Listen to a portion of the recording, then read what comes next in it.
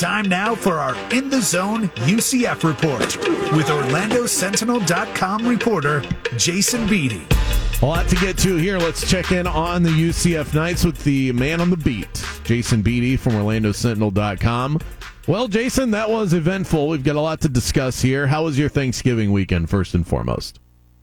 No, I had a great Thanksgiving, and it was weird not going to Tampa on Friday. It just, it was nice to have Black Friday and kind of relax and take it easy after eating all that turkey, but it was strange to watch that game on Saturday as opposed to Friday, as the last few years had gone. But I had a good Thanksgiving with some family. Yeah, it did throw me off. We had Florida State, Florida that night, and now we're going to have to get used to all new traditions, such as the world we live in. When UCF was up 28-0, did you ever think that we'd be looking at a close game down the stretch, or were you already writing the victory column? Yeah, I had already begun writing at halftime when it was 31-7 even. I figured USF would score.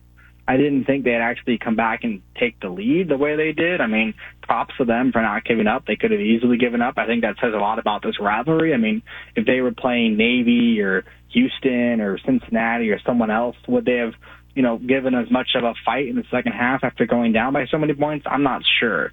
You talk about a 1-10 team that had already fired their coach. I really think because it was the war on I-4, it meant even more. And I figured they'd score a little bit, but that was a really, really surprising turn of events. And, props for UCF to, not just giving up either. So it was a great game down the stretch. Was the turning point in that game as simple as John Rice Plumlee exiting and the offense kind of stalling out, or do you think there was more to it than that? It's interesting. You look at those back-to-back fumbles, obviously the one with the handoff, and then I think Ryan O'Keefe actually got the ball torn out of his hands. I mean, I think those types of plays can kind of happen no matter who's at quarterback. I mean, we've seen time and time again John Rice turn the ball over as well. So, credit to USF for forcing those turnovers. I think the first one was a mistake, handing the ball off and kind of mishandling that. But the second one, he just kind of straight up, the defender tore the ball out of their hands. And they have to execute on offense, too. I mean, just because you force the turnover doesn't mean you're automatically going to score. So I think, maybe they would have had more success moving the ball with John Rice Plumlee in the game. And that obviously did change things. But defensively, UCF just had to play better defense, and that was a pretty surprising turn of events just defensively, how good they were in the red zone for most of the year. Now in these last couple of games, really, they haven't been as strong as they had been in the past. As far as the Plumlee injury, what was that officially diagnosed as? What do we know? And I guess most importantly, what do we know about next Saturday?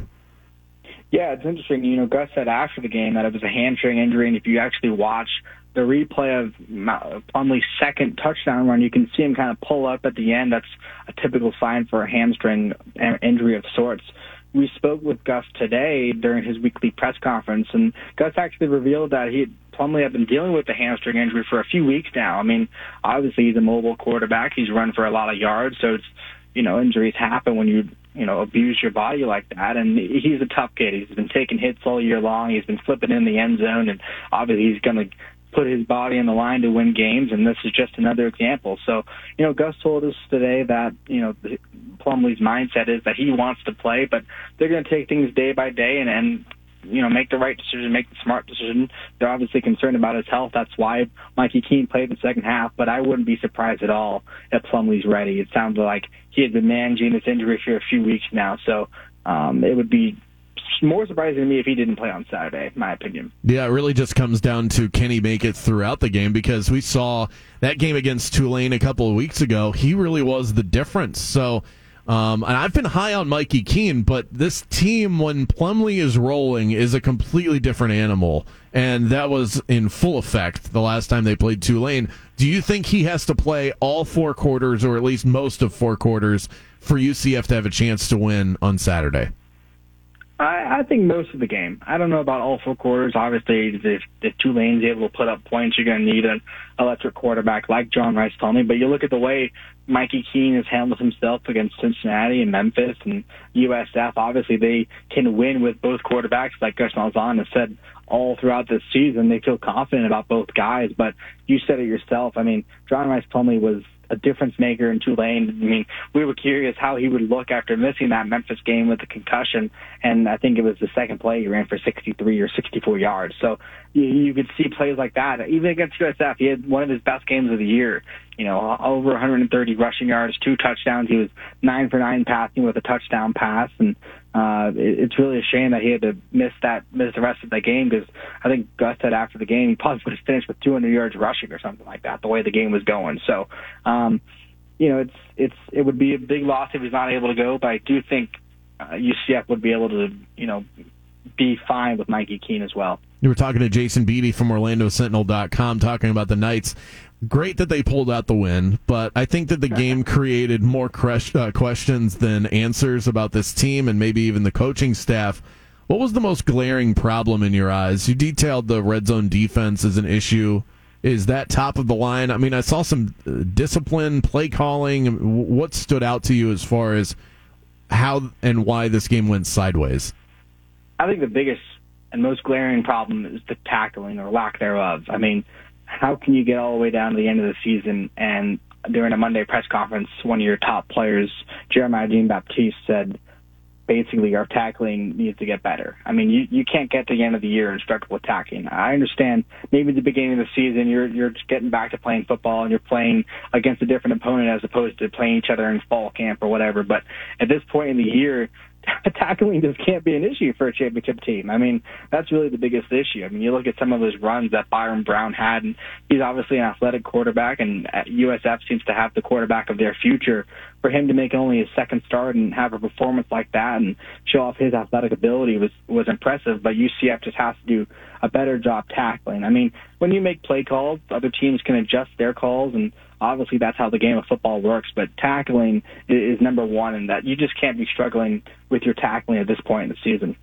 Alec Holler, the catch at the end of the game, 20 seconds left on the clock. Is that top 3 easy all-time UCF history?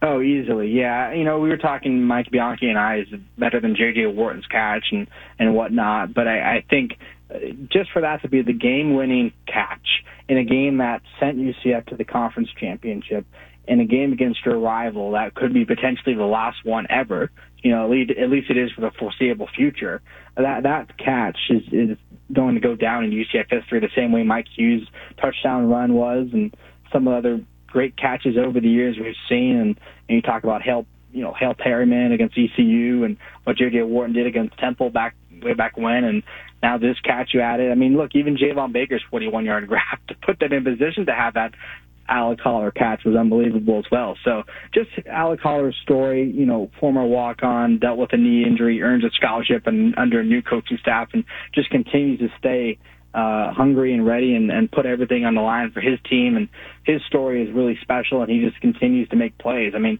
he had a pretty big first down when they were playing Memphis that Terry Mohajir called the Holler Hop, and now we have the Holy Holler. So it's just a great story for him. At The Real Beatty is how you can find him on Twitter. Constant UCF updates, videos from press conferences, a lot of good stuff. OrlandoSentinel.com for all of his UCF coverage. Thanks so much, Jason. Good stuff. We'll catch up next week.